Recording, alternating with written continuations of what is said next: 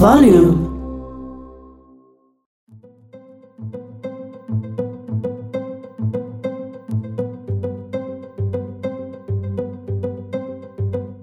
Welcome to Waterless. This is Winston Mwale, produced by Volume. Waterless is the podcast from the Center for Collaborative Investigative Journalism, CSIJ, an organization that contributes to the global water conversation by giving voice to and advocating for everyone across the world who is water disadvantaged. Today we are talking to Joshua Visas. This surname, probably Joshua will tell me, is it Visas? Well, Joshua is an associate editor for the Mining Gazette. This is an online publication in the United States. Welcome to the program, Joshua. Thank you, Winston. It is Vissers, but Visas. Yes, All right. The pronunciation is very the mispronunciation is very common, so don't worry about that.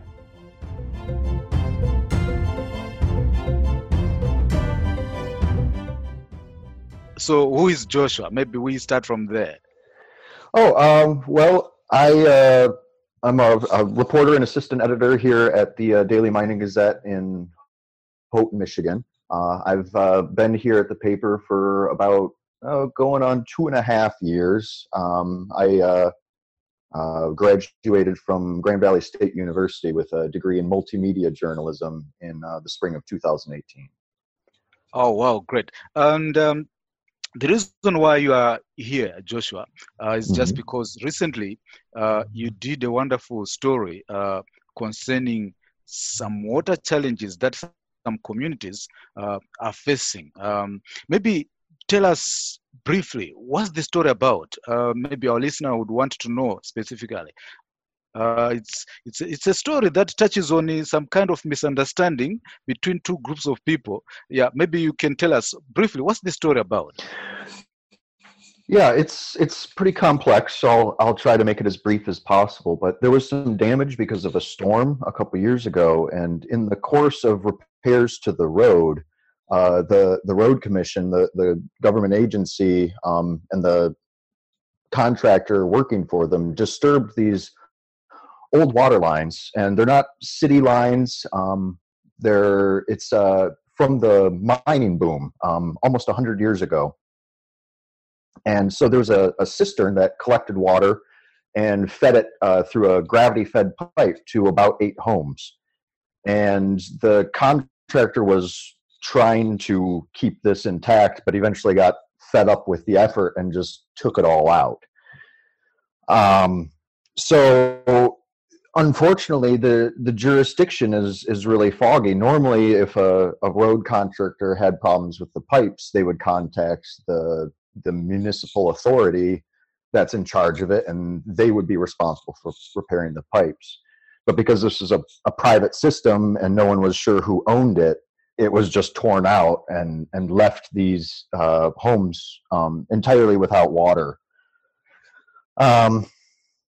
Since then, they've appealed to both the Road Commission and the Houghton County Board of Commissioners, which is the government body over the Road Commission, and both of those bodies have either declined to hear them at all in violation of the Open Meetings Act here, or they have listened and then refused to respond at all.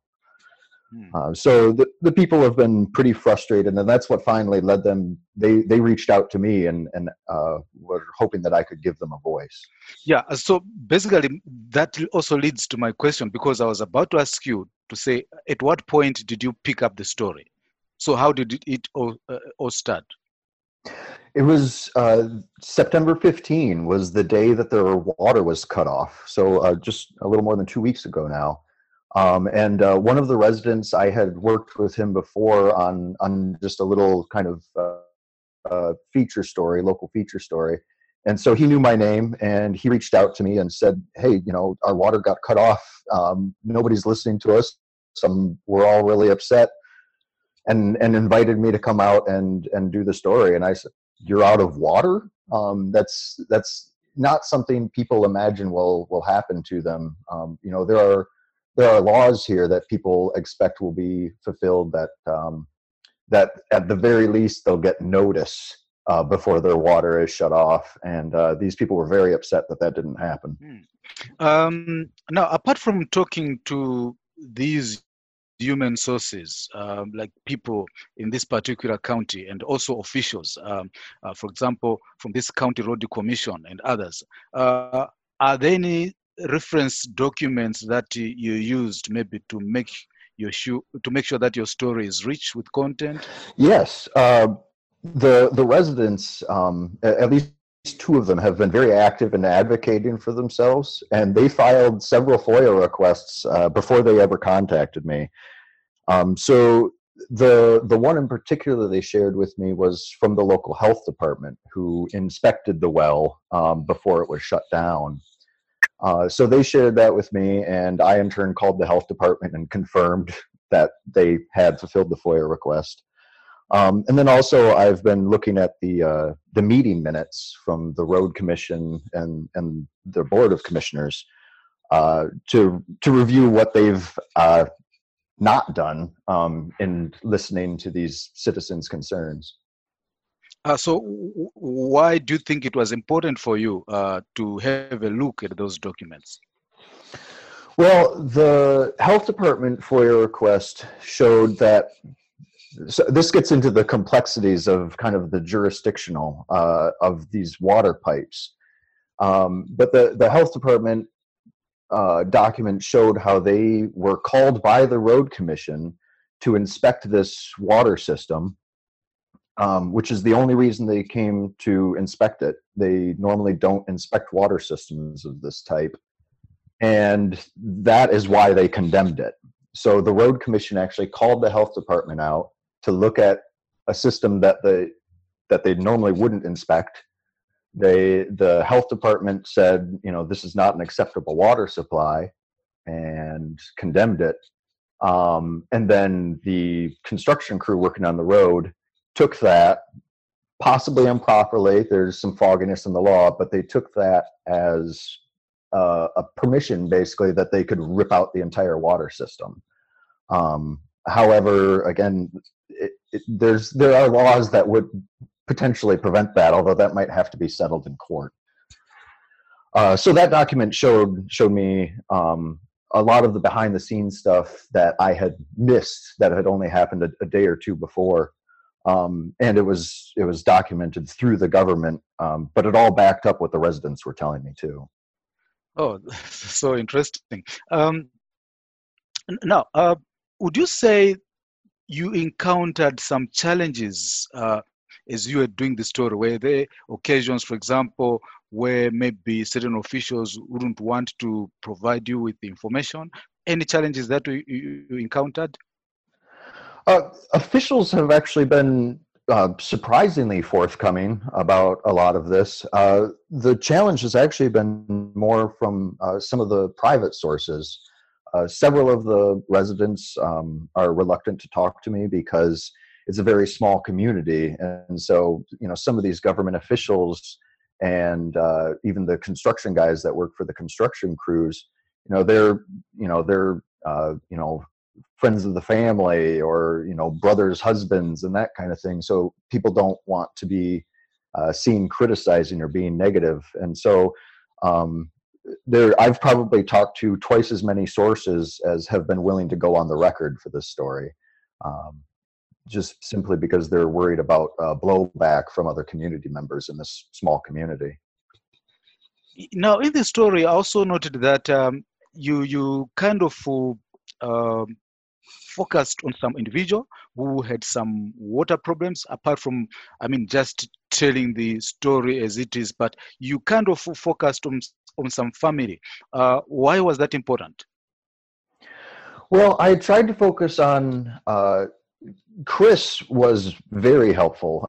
He appeared in I think both of my stories. They are the ones that originally reached out to me, and they've been very forthcoming with lots of information and the FOIA requests as well. Sheila was another person that I included, and she's a very human face for the story. She's lived on that road for 30 years. The health department declared the water source to be unsafe, but her and her family have been drinking that water for 30 years with no problems. So she's kind of the face, the core of the story. There are a lot of these technicalities involved that I've been trying to explain and simplify for our readers. But I don't want to lose that kind of emotional core of these individuals that are the ones being impacted. Oh, now, normally when such kind of a story is published, there's bound to be some kind of reaction, either from the officials or from some individuals who were affected. Now, when the story was published, what has been the reaction like? What happened? Unfortunately, not that much. After the first story published, there was a local church that donated some cases of bottled water to the residents, which was helpful, and the residents did appreciate it. But it's still hard to flush the toilet having to dump 3 or 4 bottles of water into it before you can pull the lever. Other than that, the government has been very obstinate. They seem to have mostly just ignored my articles.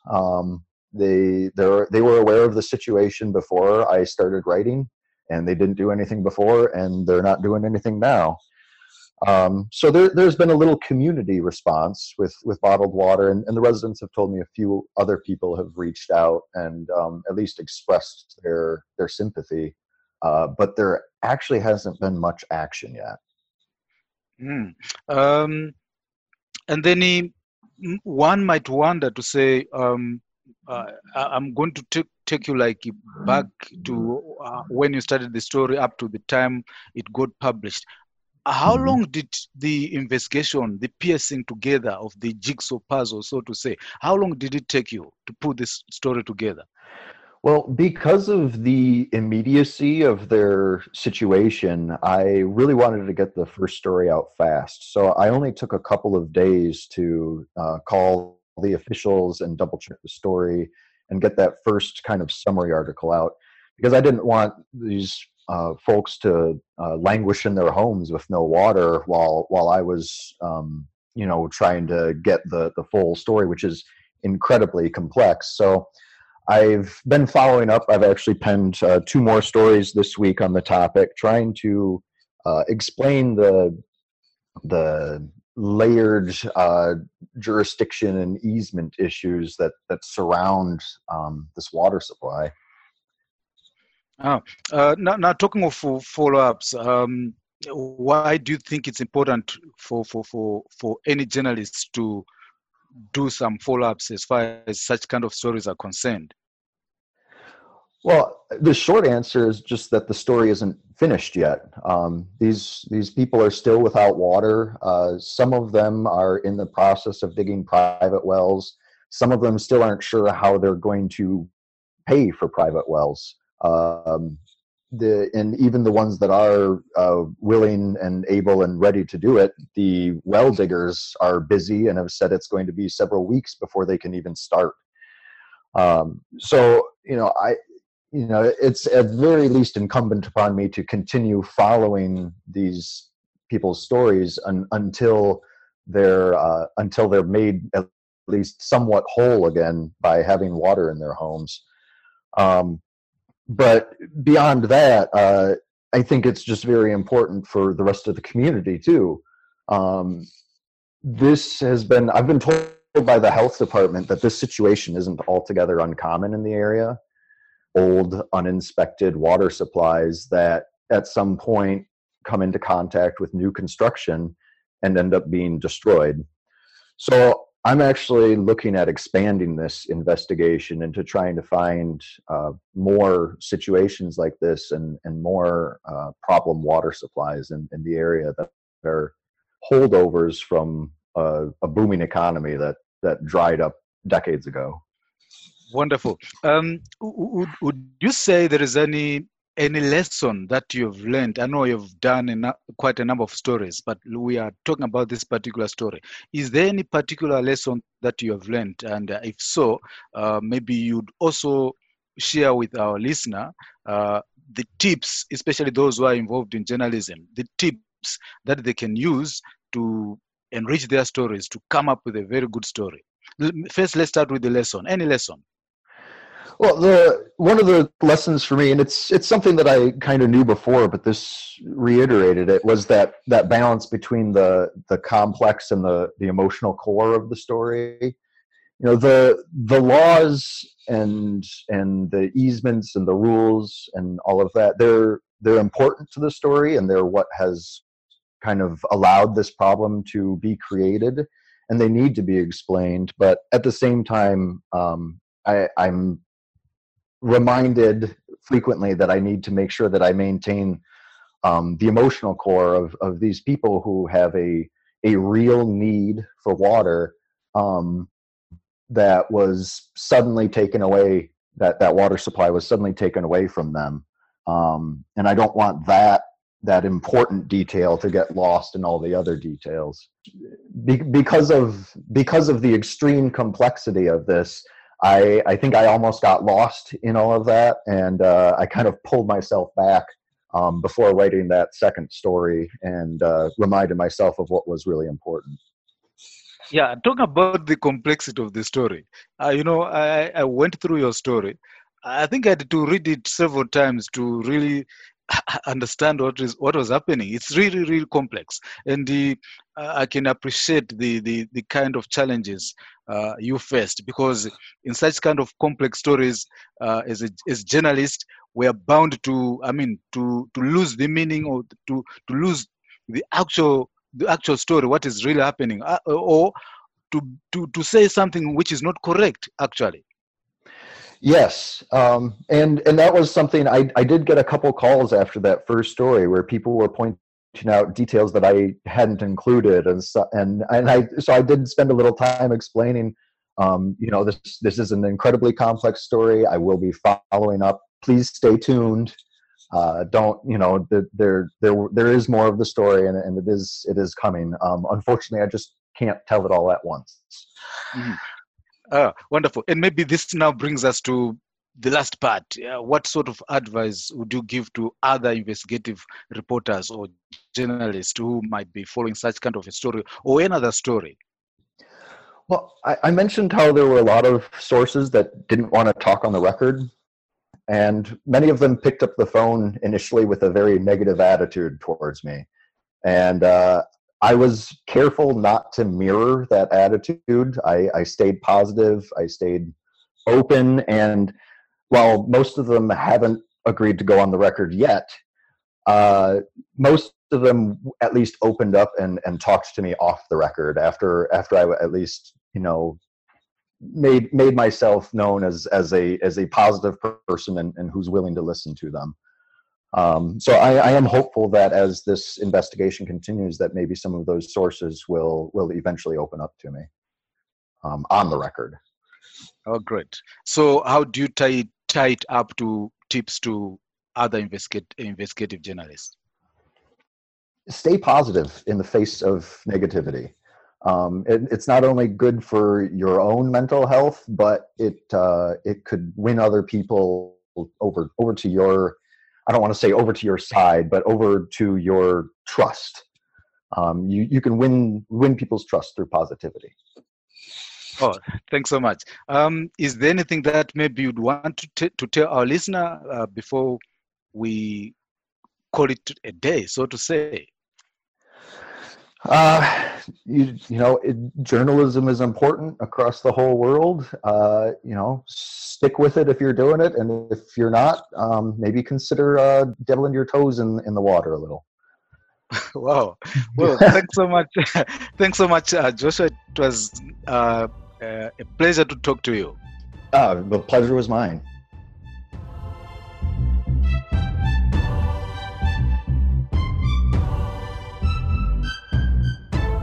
Well, listener, we've come to the end of Waterless, a podcast produced by Volume in collaboration with the Center for Collaborative Investigative Journalism, CSIJ, a non-profit collective of media creatives from across the globe, all united in the pursuit of water and cross-discipline investigations. This has been Winston Mwale, your host. Feel free to get in touch with us, and until next time, stay blessed.